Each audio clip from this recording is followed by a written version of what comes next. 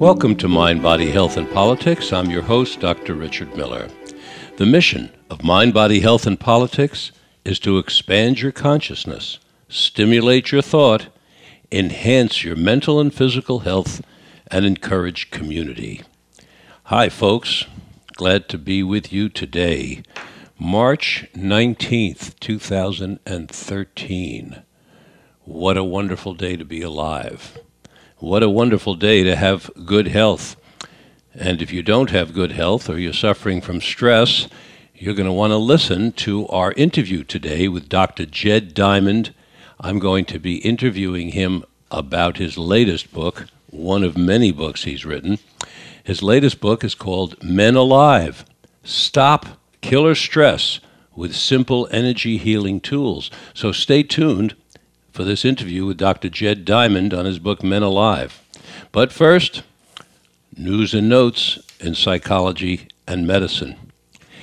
Well, cell phones, everybody is, what are we? Grafted onto our ears, holding into our hands all the time, stuck in our pockets? No, they're not in our pockets, they're on our ears. Despite increasing media attention and laws forbidding the practice, more Americans than ever are using their cell phones to talk and send messages while driving. How about you folks listening? Do you talk on your cell phone while you're driving? Doesn't everybody? Do you send texts with your thumb while you're driving, taking one hand off the wheel? Well, many of us do.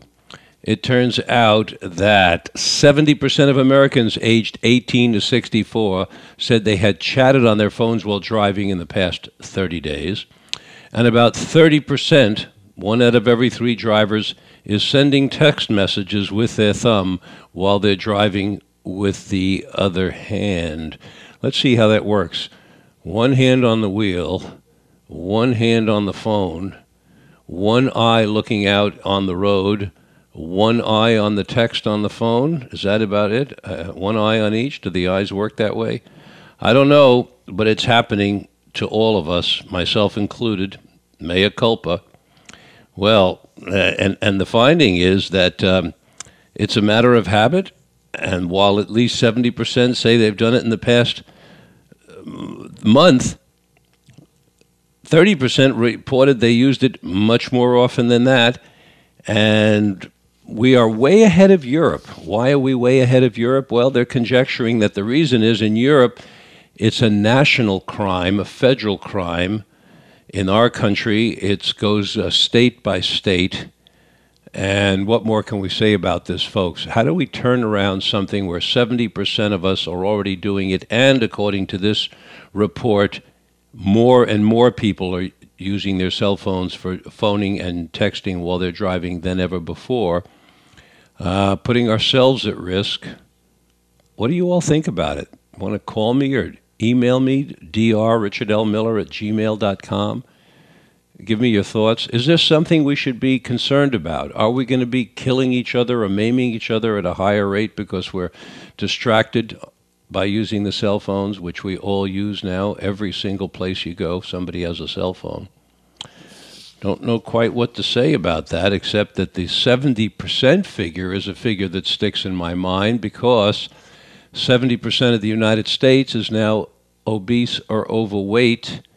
It's another giant, if I may use that word, steamship that we're attempting to turn and having a very hard time turning.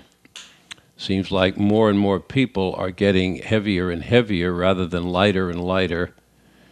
70% obese and overweight, 70% using cell phones while we're driving.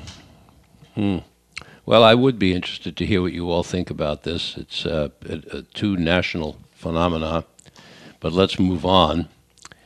Here's an interesting article I came across about, quote, the best path to healthy weight, this is related to this weight issue, may be a good night's sleep. Yep. For years, researchers have known that adults who sleep less than 5 or 6 hours a night are at a higher risk of being overweight.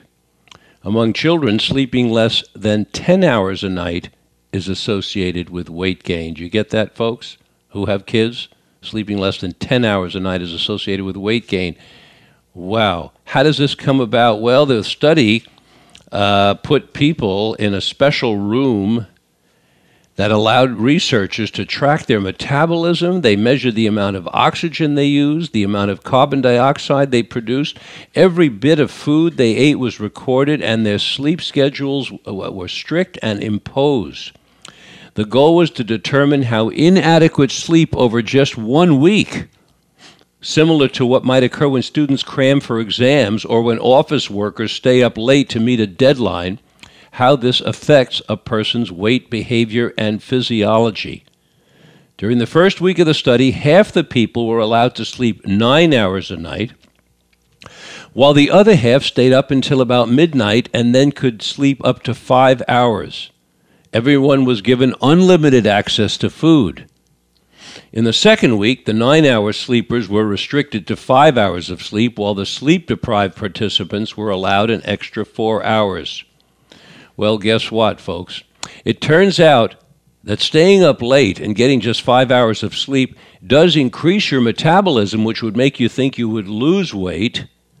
However, yes, you would think that would make you lose weight, increasing your metabolism, and it does.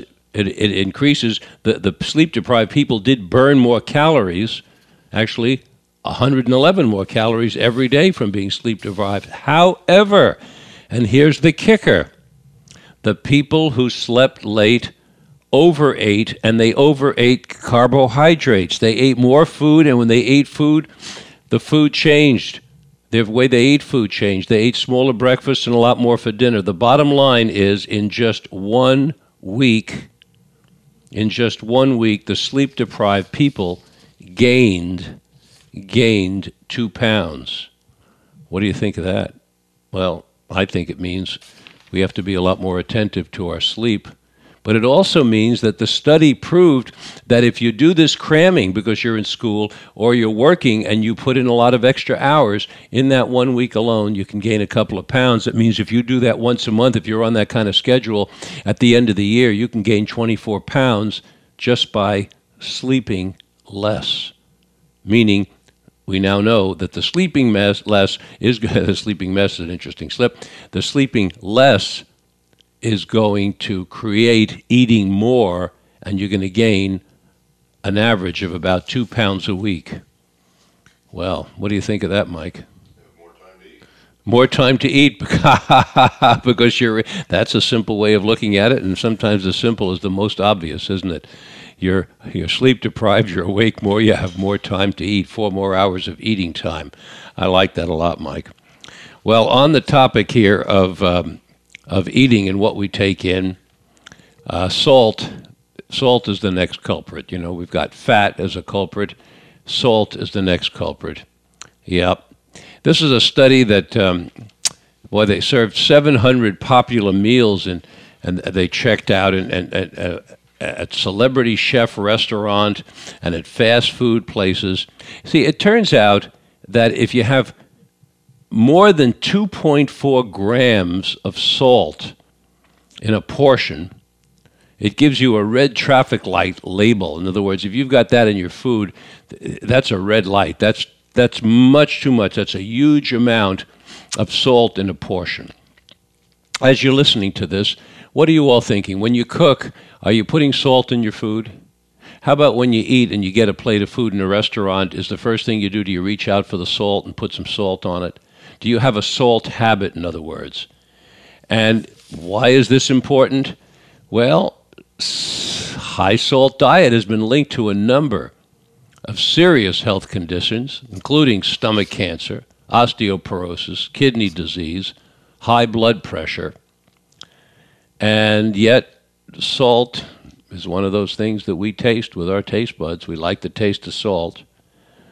Sometimes I think I'm just like some kind of a grumpy guy here pointing out all the terrible things about eating. Fat, salt, you got to exercise and watch out what you eat. And Mike, it's like we're on some kind of a disaster train of what to eat and how to work it off.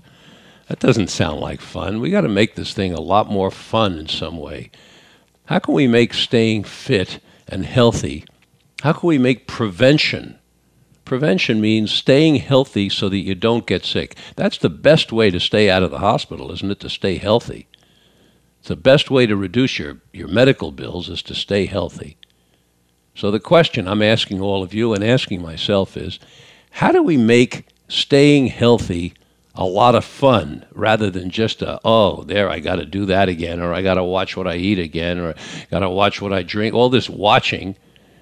God, you could need 6 pair of glasses for all the watching you've got to do. Then you have an eye problem, you've got to go to the ophthalmologist because you've been watching so much to be careful. Well, kidding aside, well, no, I shouldn't say that. Why should I put kidding aside? Let's always have some kidding going on. Think of some ways. Call me up or send in an email, drrichardelmiller@gmail.com. Send me an email. How do we make fun? How do we have fun staying healthy? How do we have fun eating healthy food? How do we have fun exercising? How do we just make these things lighthearted instead of heavy-hearted? Maybe our guest today will be able to shed some light on having fun and staying healthy. Our guest today is Dr. Jed Diamond. His latest book, Men Alive, Stop Killer Stress with Simple Energy Healing Tools. Dr. Jed Diamond. He has been here before. He's a founder and director of Men Alive, a health program that helps men and women who love them to live well throughout their lives. That sounds like a good thing to do. Jeff has written many books, at least 10 books. He's been a licensed therapist for over 40 years. He's written 10 books, including some that are international. He's been featured in major newspapers around the United States, including the New York Times, the Boston Globe, the Wall Street Journal, the Los Angeles Times, USA Today, and he's been on more than 1,000 radio and television programs. That's a lot. What a privilege to have you here today. Welcome to Mind, Body, Health, and Politics, Jed. Well, thank you. It's great to be with you. Good. Glad to have you. Your latest book, Men Alive. How did you come to write a book called Men Alive, and how did that start? Where did that come from, Jed? Well, we talk about taking care of ourselves, eating well, exercising, and having fun.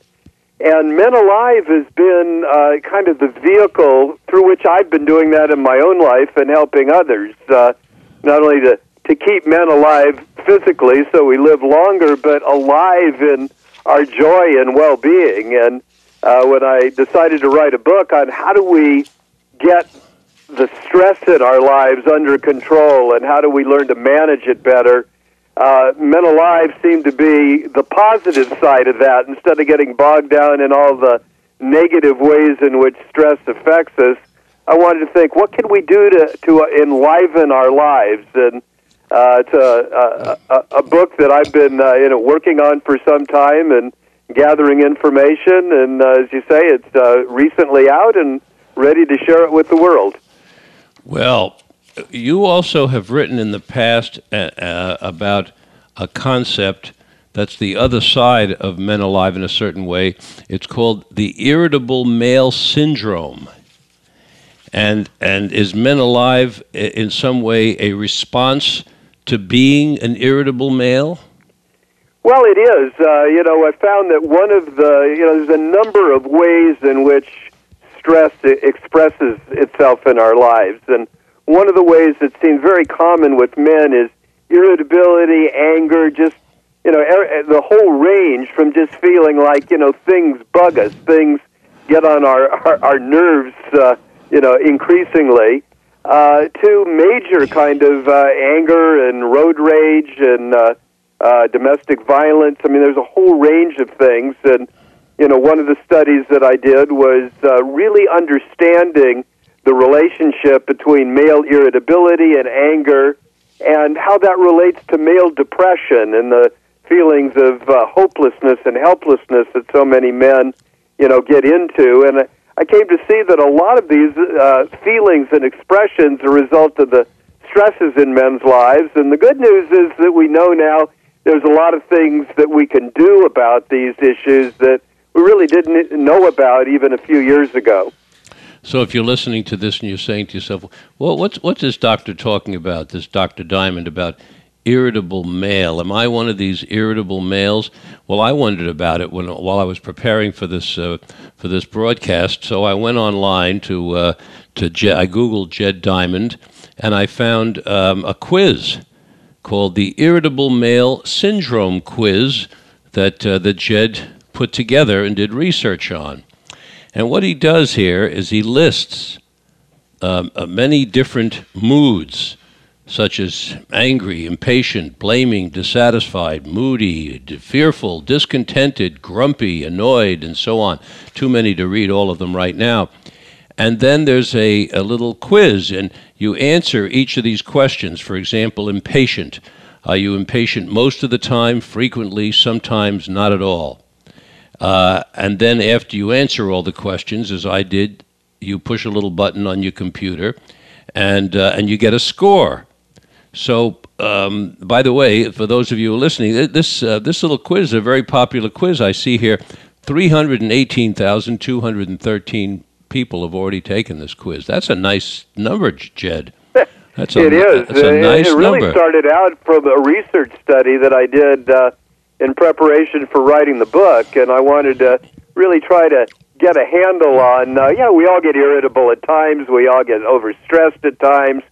So how do we know, when it's really becoming a problem? And so I did a research study to try to test that out, and had a couple of hundred men, fill out the questionnaire and did it online. And what I found was not only did it help me understand better what was going on with men, but men really found it a very useful tool. I'd get feedback from men saying, my wife's been telling me I've been irritable and, that things bother me, and I just never believed her. And then I took the quiz, and I got a score, and it really helped me recognize that compared to now the literally thousands and thousands of people that have taken the quiz, it helps people understand to what degree this may be a problem. So it went from research tool to I decided to just leave it up on the net so people could use it themselves, find out, evaluate, where they are or somebody they love. A lot of women will take the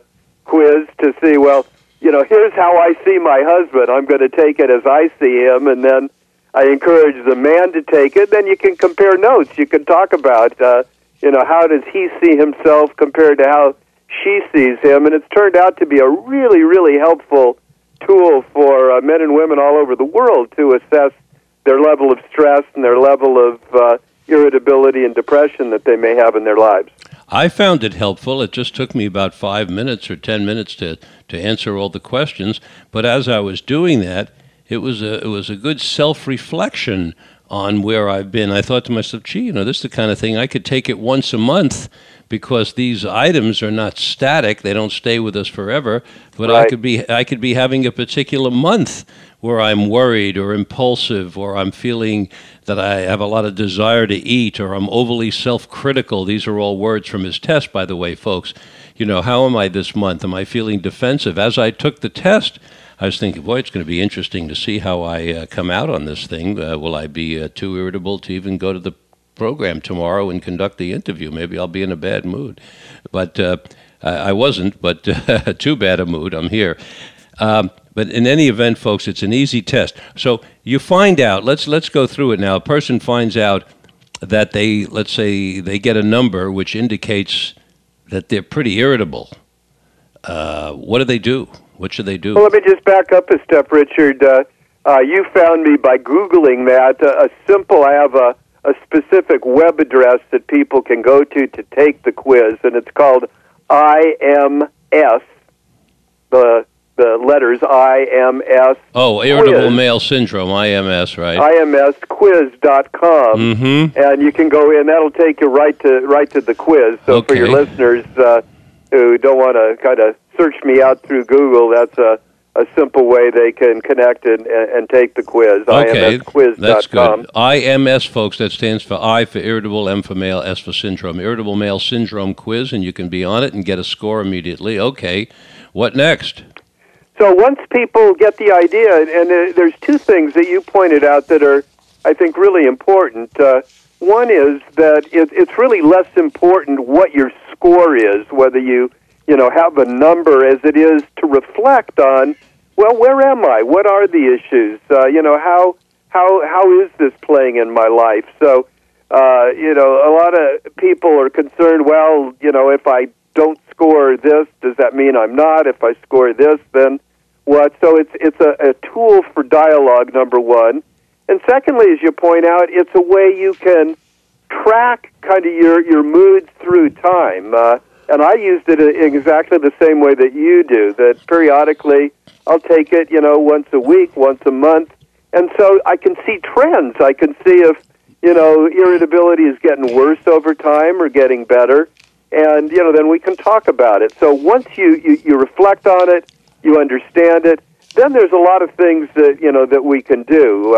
That's really the core of what I've discovered is there some relatively easy stress reduction tools that we can build into our lives. I mean, some of the ones you discussed earlier, we can change our diet, we can get better sleep, we can get more exercise.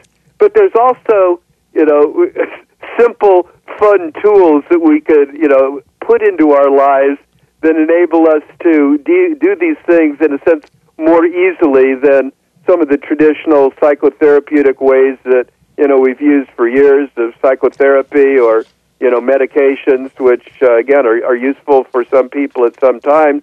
But many of us, and I think many men in particular, want something that they can do quickly and easily and immediately and get quick results. And that's the things that, have developed and teach people about how to do. How dangerous is stress, in your opinion?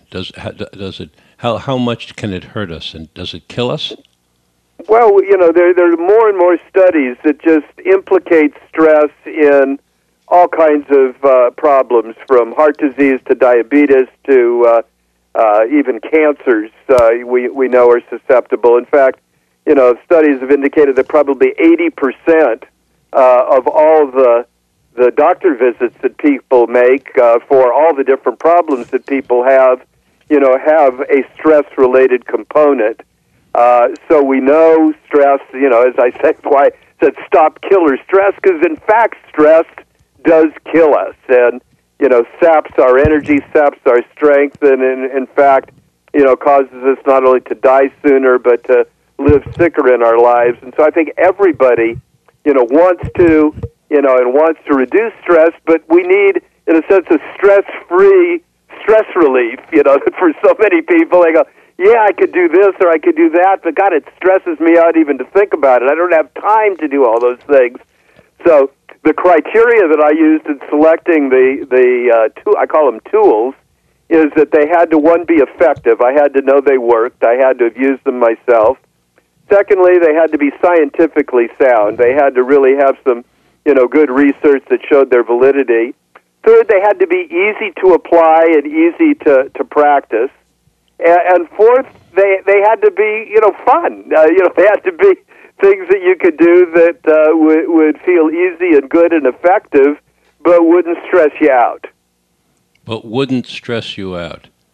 Stress is part of life. It's part of existence, isn't it? Exactly. Or is it? It is, isn't it?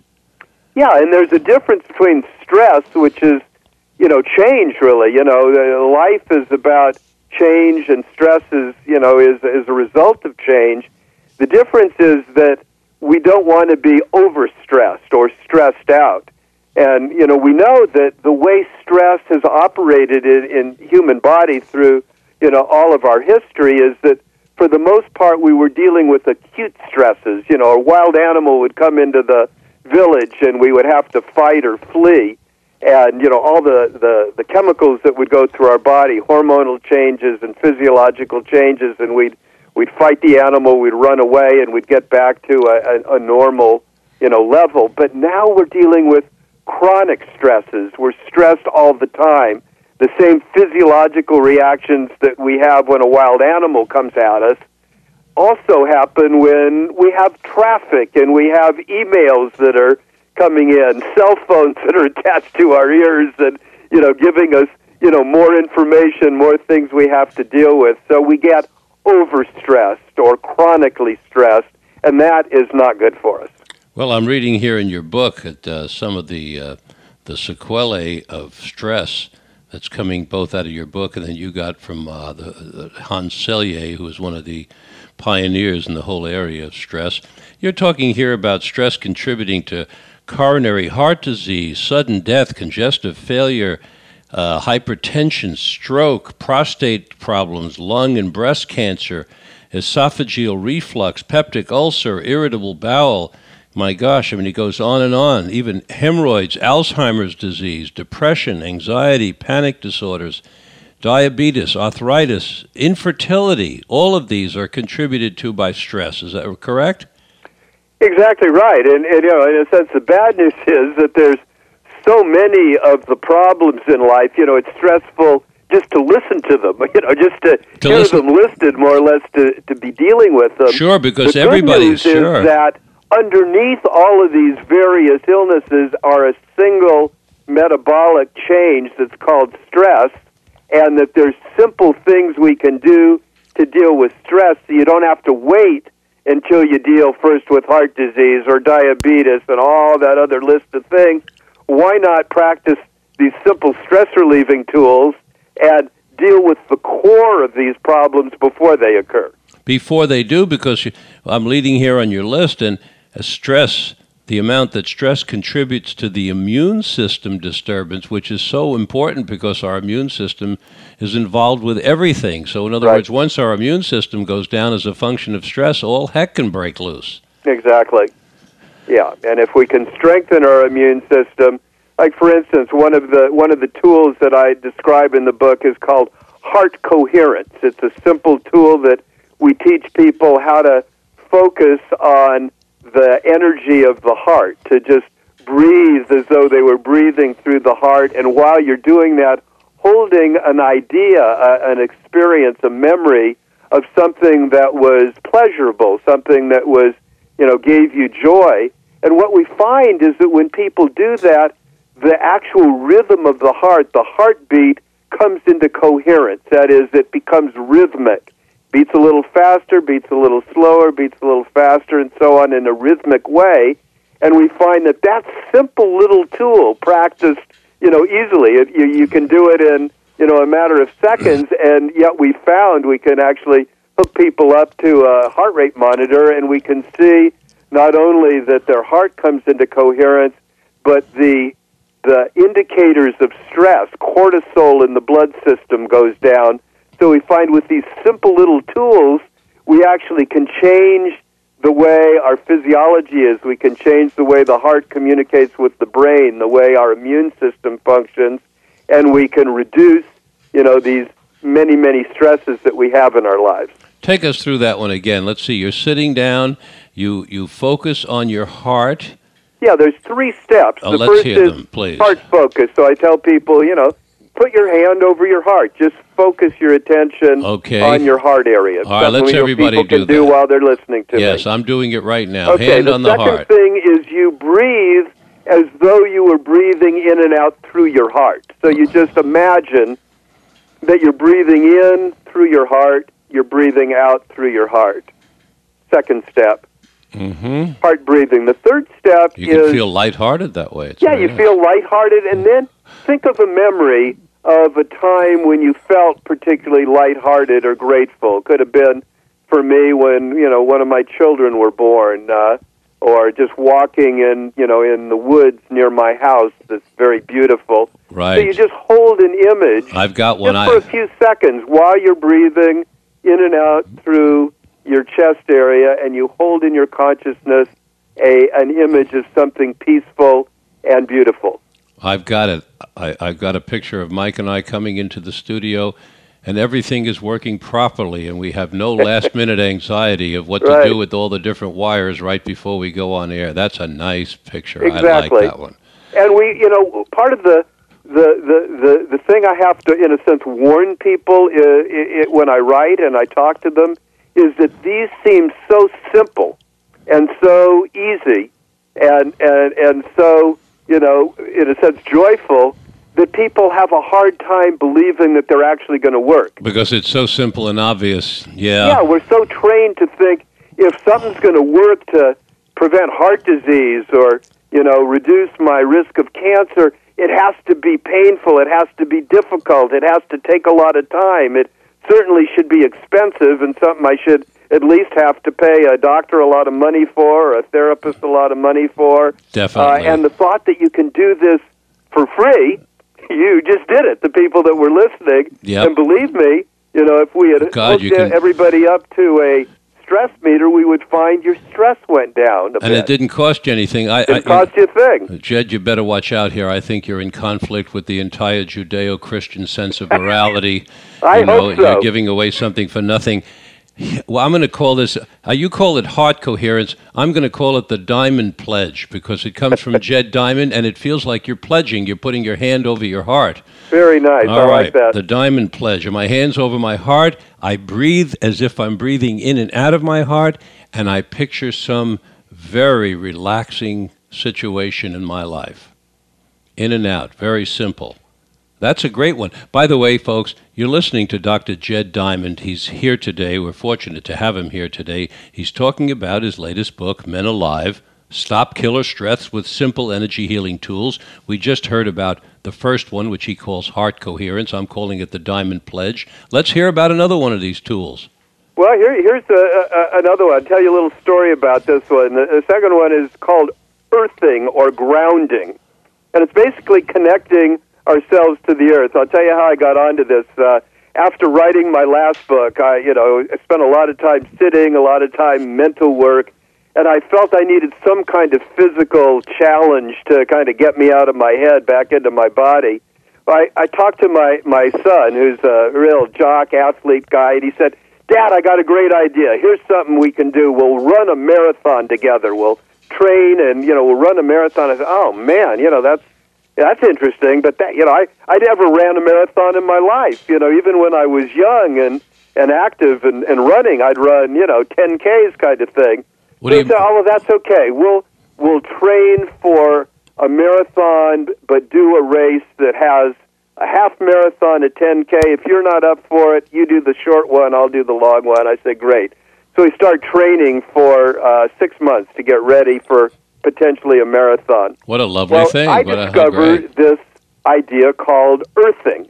And basically, it's a concept, very simple, very straightforward.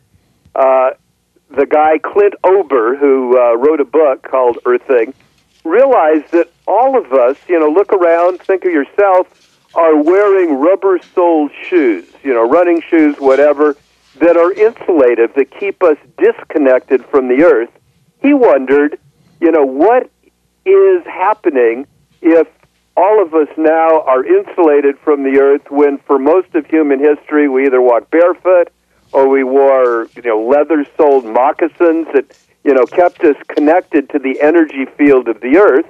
He did studies that found, in fact, that the disconnection kept the connection to the electrical field of the earth from coming into our bodies and normalizing us. And we found that inflammation, which we know is one of the core issues, not only of stress, but of, other kind of physiological problems, heart disease as an example, is increased when we're disconnected from the earth. It decreases when we are connected to the earth. So the simple thing I did was I took my shoes off after I would go out for a run and spend 10 minutes connected to the earth.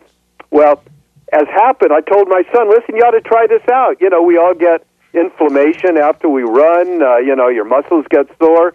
I'm noticing my muscles aren't getting sore. You ought to try this." He said, "Dad, thanks, but, I do my own sports routine. I kind of know this. That sounds pretty quirky and way out. You go ahead." Well, it turned out after 4 months into our training, my son got injured. His legs, it gave out. And I was still feeling great, so he had to drop out.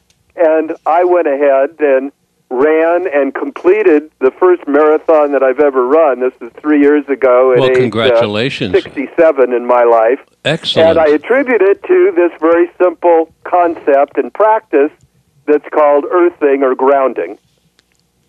Fantastic. Well, although next thing you know, you're going to have us hugging trees. Well, if you do it with your bare feet, and we actually have meters that you can measure the connection to the earth and see whether, in other words, if you're standing there hugging a tree and you're wearing rubber-soled shoes, we can see that there's no electrical, energy coming between you and the earth. We know the earth, is a magnet, and it has a electrical potential, and everything that's connected to the earth, think about the trees, think about the animals, think about everything that lives on the earth is connected to the earth. And humans have been connected to the earth through most of human history until the last, 20 years that we've been wearing rubber-soled shoes, and almost everybody wears them, and almost everybody now suffers from various problems, and we don't need to do that. In fact, there's even now some shoes that you can get, so you don't have to go barefoot, that connect you to the energy field of the earth so that you're connected all the time when you're outside and not just when you take your shoes off. Do you say that there is a machine that can actually measure the energy that's going back and forth between a human and the ground? Yeah. It's I forget what it's called. I wrote about it because I had seen it operating, and you can actually measure the degree of the electrical field that you are connected with, and they've shown it's similar to the heart coherence. They actually shown with that technique that there's an actual electrical field that the heart puts out. It's actually a stronger electrical field than the brain. Well, our body, is putting out an electrical field. The earth is putting out an electrical field. For most of us, through most of human history, our electrical fields were connected, and we balanced out, our stress and our energies. We're not doing that anymore, and it's not surprising, that we're getting more stressed, and we're not, in a sense, de-stressing. And that's, what I'm trying to get people to recognize. We can't, nor would we want to, stop stress, but we can stop the effects of overstress. Heart coherence is one, or the Diamond Pledge, I like that, and earthing or grounding is another way we can do it. Folks, if you want to call in and ask Jed a question about the two of the tools he's mentioned so far, please do. The telephone number here is 707-937-5103. I repeat, 707-937-5103. Pick up the phone. Give Jed a call. We'll answer your question. You'll be most welcome. Let's move on. We have time here, Jed. Let's move on to a couple of other tools for stopping killer stress. Stress. What an interesting... And it does kill us. Which one do you want? Let's talk about emotional freedom techniques, EFT. What is that? Yeah, it's also known as tapping. And again, the story how I got onto this is I had a shoulder injury that was chronic that I had as a kid playing football. And as I got older, it was causing me more and more problems, and went to doctors, and all they could offer was either some kind of painkillers or surgery. And I said, well, God, there's got to be something, that I could do instead of that. And one of it, I said, well, you might try acupuncture. And I, I've heard of that. I might try. So I went to an acupuncturist, and the truth is, and I'll admit this on the air, I'm afraid of needles. Needles scare me, even the little needles that the acupuncturists do. So, I said, well, is there anything, like acupuncture, but without the needles? And he said, well, there actually is. There's a technique that's called emotional freedom techniques. It's also called tapping. And basically what it is using the meridians of the body, the same places that you put, the acupuncture needles in, only you tap, gently with your fingertips on these various meridian points, on the forehead, on the side of the eyes, under the eye, under the nose, in a sequence while you're holding a problem or a stressful memory in your consciousness. And what we find is that the brain structure that holds these traumatic memories or this stressful experience disappears under the influence of these tapping techniques. A little hard to describe over the telephone or for people, who can't see me, but, trust me, it's a very simple technique. It works, and more people are trying out emotional freedom techniques or tapping as a way of dealing with trauma and stress. In fact, one of the practitioners is a guy named Nick Ortner, and he's been teaching. He calls it the tapping solution. And in Connecticut, when the killings happened, remember at the end of the year at only too well, at the school in Sandy Hook, Newtown, Connecticut. Oh, there. He lived there, and he started saying, "I need to do something for the people who went through this trauma, the school killings." And he felt that tapping would help. He connected with some other people who lived in the town as he did, and started helping the survivors, not only the teachers, the other students, the parents, the officers, and the personnel that were police officers on.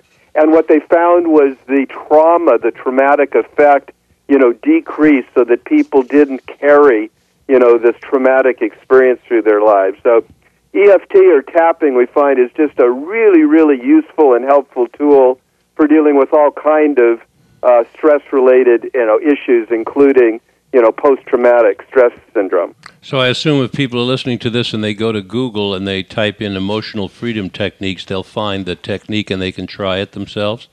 Yeah, they can do that, and also, I describe it in my book, and if you, get it and look at it, I show you exactly where the tapping points are. Yeah, you can Google it and find it fairly easily. Just put in tapping or EFT or emotional freedom techniques. You'll find a whole lot of little charts and diagrams, and I have, a video where I actually show people, how to do it. So again, it's easy to do, easy to find, and it works. Yeah, I'm looking at your book right here on page 198. There's a picture of a person, and there are different areas designated, and tells you how many times to tap and what to do, so a person can get your book and just follow by the numbers and do some tapping. And certainly there's no downside risk. Tapping never hurt anybody. There's no negative side effects, for example. That's right. That's one of the glories of this, unlike medicine. A lot of other techniques of medications, they all have side effects. These,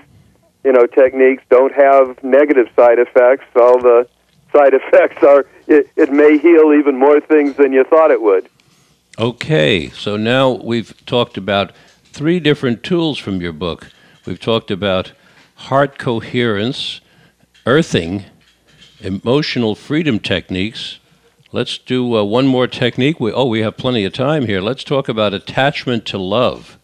Well, this is, again, an interesting, concept, is that I think we all recognize, you mentioned I have 5 children and now 13 grandchildren. Congratulations. I think we all know when our children are small that we need to have, a strong emotional connection to them, and that, children need to feel that they have a connection to a parent who is solid and there for them, and, is, loving and caring and supportive. But what many of us think is that when we grow up, we outgrow that, that we don't think we should need that kind of emotional support. Well, what I found is attachment love recognizes that the truth is we need the same kind of, sense of connection with our partner, our wife, our husband, our spouse, our lover, that we needed when we were a child. We don't outgrow that need, and that the stress that we have often in our lives comes from our disconnection from our relationships, from our disconnection from the earth, our feeling of disconnection from ourselves. And so these are some simple things that I teach people to just recognize and to be able to ask for connection, to ask, as I'm finding it was always hard for me to do, to ask my wife, say, look, I've had a tough day, it's stressful, would you hold me? Because I thought, that's childish, I shouldn't need to be held, but we all need to be held. And, particularly for guys, this is probably one of the most important concepts and things that I can tell guys is that, it's okay to need to be nurtured, to need to be cared for, to need to be held, to be able to reach out to, our friends, our spouses, people in our lives, say, I really need a hug, without feeling like we're being childish or we're acting, immature, or, that dreaded feeling, I'm not being manly. Some criticism coming down the pike. Exactly right.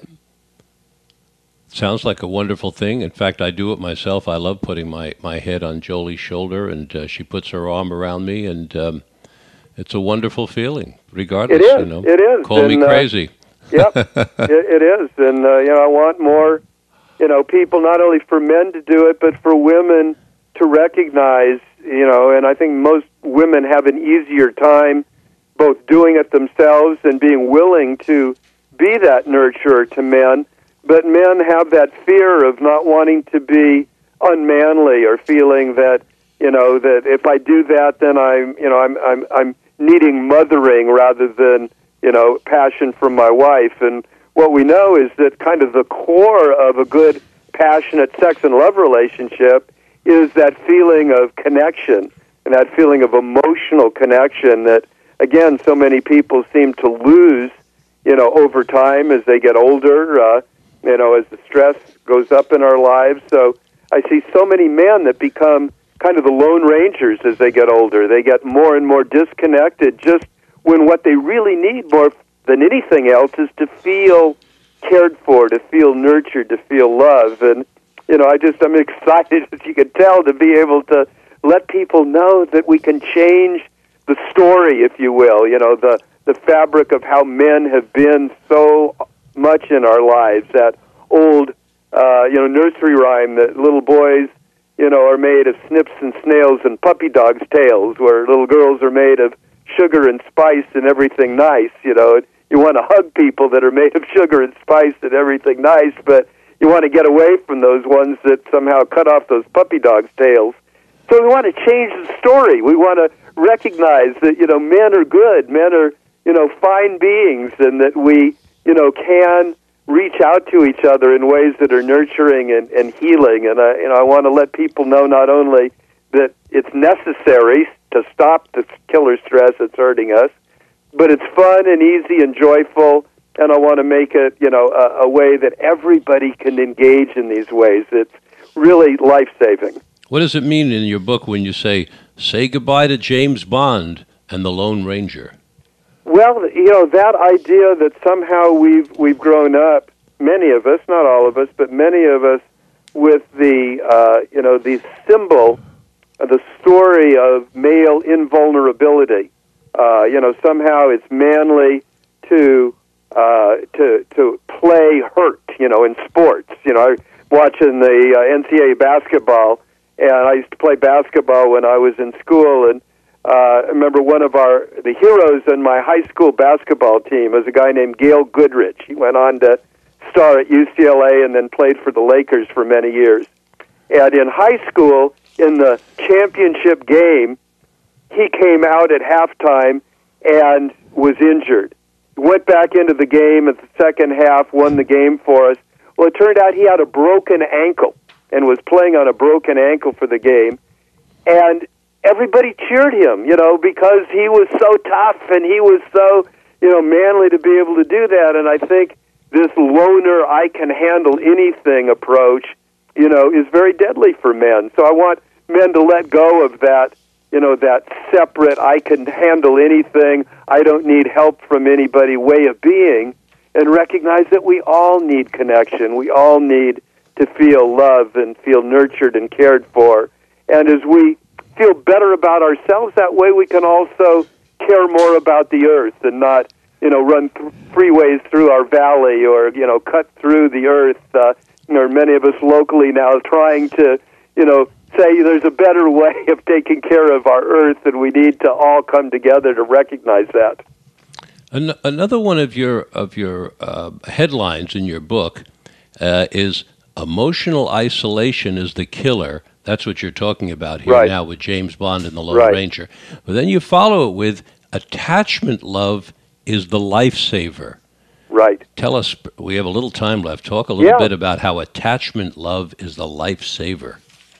Well, what I've recognized, and I've seen this in my own life, is that the more stress I get under, kind of my default setting is to isolate, to close down, to the example is my wife would ask me, well, how are you?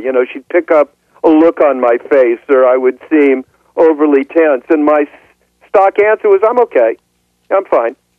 And after a while, you start believing that yourself. In other words, you're so disconnected from your actual emotional reality that you can be in terrible pain, being very cut off, but you say you're fine. And we know, how many men do we know over the years that have killed themselves? And people say, yeah, but he seemed fine. I didn't know he felt that way. So this idea of attachment love, to be open to nurture, to be open, for care, keeps us not only open to our own emotions and open to ourselves, but it keeps us open to our loved ones, to our wives, our children, our grandchildren, to be able to be vulnerable, to be able to feel the emotional highs and the emotional lows that are part of life. And that's what I hope for myself, and I'm still working on it. Like all of us, I'm a work in progress, and sometimes I still go, oh man, I don't want to talk about it. I can handle it myself. Yeah, leave me alone. Yeah, leave me alone. I can take care of myself, and we can't. We need each other. We need each other. So you've come to believe that Wood House at the University of Michigan has said that emotional isolation is a more dangerous health risk than smoking or high blood pressure. You believe that, don't you, Jim? I totally do. It seems, again, hard to believe that something, as simple as emotional isolation can be a killer and a cure to emotional connection. But we know, for instance, two statistics. We know that as men get older, the suicide rate goes up dramatically. So that men in their 60s have a suicide rate 6 times higher than women in their 60s. And when men get into their 80s, the suicide rate for males is 17 times higher than it is for females of the same age. We're all dealing with aging, but why do older men die so much more frequently at their own hands? They give up on life. Well, I think the reason is that women generally, not all obviously, but generally keep emotional connections with their friends, with their families, where men tend to get more isolated from friends and family as they get older, and that's what we want to change. The isolation is the killer. You quote a mutual friend we have, Jed, Sue Johnson, as saying, contact with a loving partner literally acts as a buffer against shock, stress, and pain. Exactly right. Yeah, Sue is one of my heroes, and I think she really, studied this in some depth and really teaches us, not only the importance of these things, but how to actually do what I call attachment love. Once we recognize the value, then there are, again, some techniques and some tools that we can use to actually practice that in our own lives. Well, we've got about 3 minutes left, and I want to end on a topic that everybody loves to talk about. It's not one of the taboos, although sometimes it is, and that is sex in midlife and thereafter. One of the chapters in your book, you call it the lion in winter. Exactly right. Yeah. What do you want to leave us with today about sex after what age? 60, 65, 55? Well, whatever. I think most of us realize that for many, sex becomes it decreases for some as we get older. We disconnect. We find we're not having as much passion as we want and we need. And the key to this is this that I've found is that we think the solution is, some kind of reinvigoration of our, quote, sex life. Read a sexy book, try a new position. What I've actually found is that the key to a good sex life as we get older is emotional intimacy. And that's kind of what we're developing. You know, when we really feel emotionally intimate with our partner, then the sexuality flows more positively. And this is, you know, something that may sound counterintuitive and may scare some of you out there, but I found that so many of us, men and women as well, get so focused on orgasm as the focus of sexuality that if we're not having orgasms or we're just, you know, having loving intimacy, then there's something the matter with our sex life. So I want to encourage, you know, in my own life and in the lives of the people that I counsel that, you know, there's a lot more to sex than just orgasms. And, you know, the touching and the intimacy, you know, is really the core of that.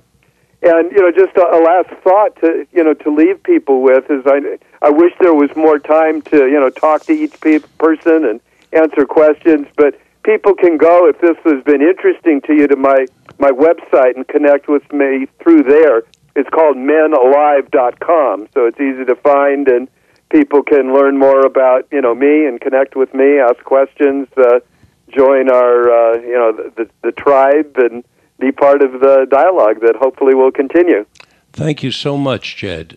And thank you for coming today. You've been listening to our guest, Dr. Jed Diamond. The book he's been talking about is Men Alive, Stop Killer Stress with Simple Energy Healing Tools. You can find Jed Diamond on Google very easily. I did last night. It took me just a couple of seconds. So thanks again for returning to Mind, Body, Health, and Politics. We'll see you again soon, Jed. Thanks very much. Well, folks, that's been quite an interesting interview. The issue at the end that he's talking about the great amount of focus that is placed on orgasm and sexuality, and of course we have all these erectile dysfunction medicines and so on and so on. But we don't have a medicine for intimacy, do we? Or do we? Maybe we can get somebody on the program, a scientist who'll tell us what's new coming down the pike to increase what we call intimacy, transparency, connecting with another human being. Maybe you all have some thoughts about it. I'd love to hear from you. Send me an email, drrichardlmiller@gmail.com. Well, that's the end of our show. Thank you for listening to today's broadcast of Mind, Body, Health, and Politics, which is made possible by our KZYX staff and our in-studio engineer, my dear friend Mike DeLaura. Please join me again in exactly 2 weeks at 9 o'clock Pacific Standard Time. Until then, this is Dr. Richard Miller reminding you that good health is worth fighting for and is essential for life, liberty, and the pursuit of happiness.